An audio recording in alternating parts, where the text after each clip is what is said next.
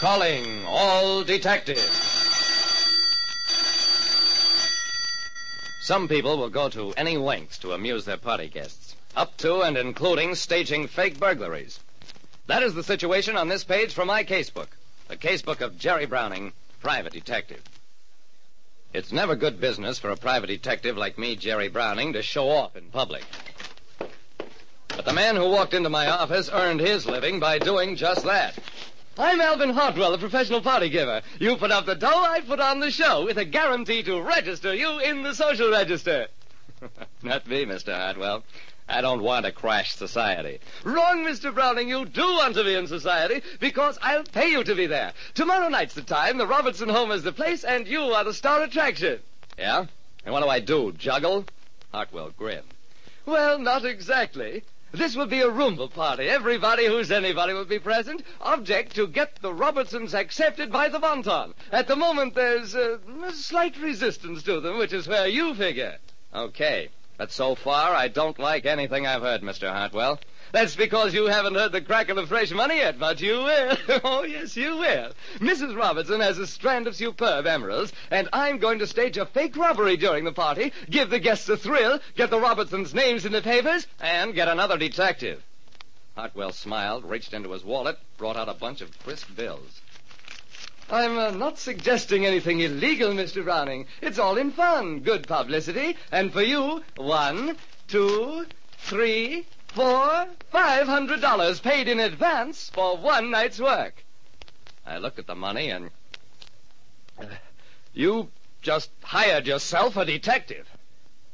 Against my better judgment, I agreed to attend a party and recover some emeralds after a fake robbery staged for publicity purposes.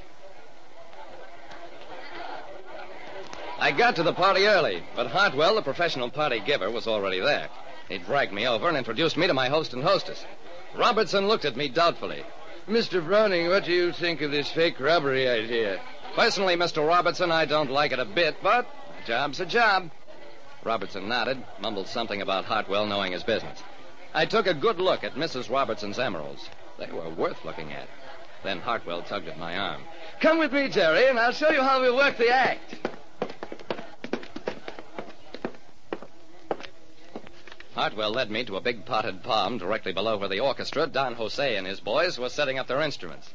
At midnight, just as the folks are heading into the banquet table in the supper room, somebody will pull the light switch. While the lights are off, Mrs. Robertson will slip off her emeralds, pass them to me, and I'll hide them right here in this palm box. She'll announce the loss, you identify yourself as Jerry Browning, the famous detective, and instantly, without stalling, you find the emeralds. Wait a second. I put on a big grandstand about what a terrific guy I am, and then presto chango, I find the stuff? Right. Wrong. I quit. I won't make a monkey of myself for $500 or $5,000. Hartwell reasoned with me, pleaded, and finally I agreed to a modification of his wacky plan. No grandstanding, and for me to find the jewels after a search of reasonable duration. We left it at that, and I mingled with the growing crowd. Almost before I knew it, it was midnight. Supper is served. People started to move into the next room. I caught a glimpse of the Robertsons with Hartwell standing near them. Then... the lights flicked off, and for a few seconds there was a lot of milling around. Then the lights went on again. I looked at Mrs. Robertson again. Sure enough, her emeralds were gone. Ladies and gentlemen, Mrs. Robertson's emeralds seem to have disappeared. However, we are fortunate to have present Jerry Browning, America's foremost detective. Mr. Browning, will you find Mrs. Robertson's missing emeralds? I tried not to blush, said I'd be glad to look for the stuff.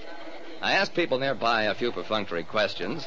Then, I suggest that everybody go in for supper, and I'll try to find the necklace, which I think is hidden in this room.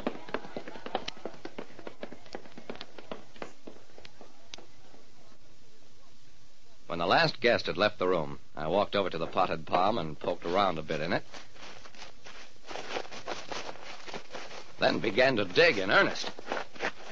It was also in vain, because Mrs. Robertson's emeralds were not there. I dashed into the supper room. Okay, who's got the necklace? And this time I'm not kidding about it. It took a couple of minutes for the Robertsons and Hartwell to realize that I meant what I was saying. And then Mrs. Robertson promptly fainted. I paid no attention to her. I'll still consider it a joke if whoever has the necklace will hand it over this second. Otherwise, everybody gets searched. Hartwell jumped up.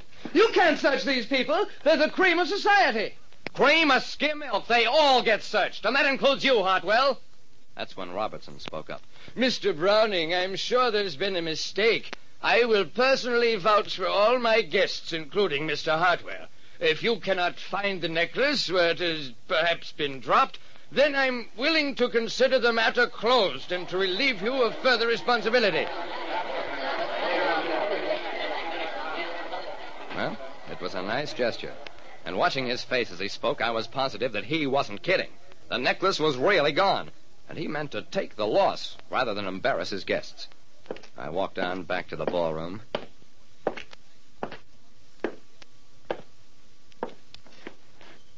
Gazed at the palm I'd ruined. No use searching there anymore. I dug right down to the roots. My eyes wandered up to the musicians' platform where Don Jose, the band leader, was packing away some instruments. Hey, you all through playing for the night?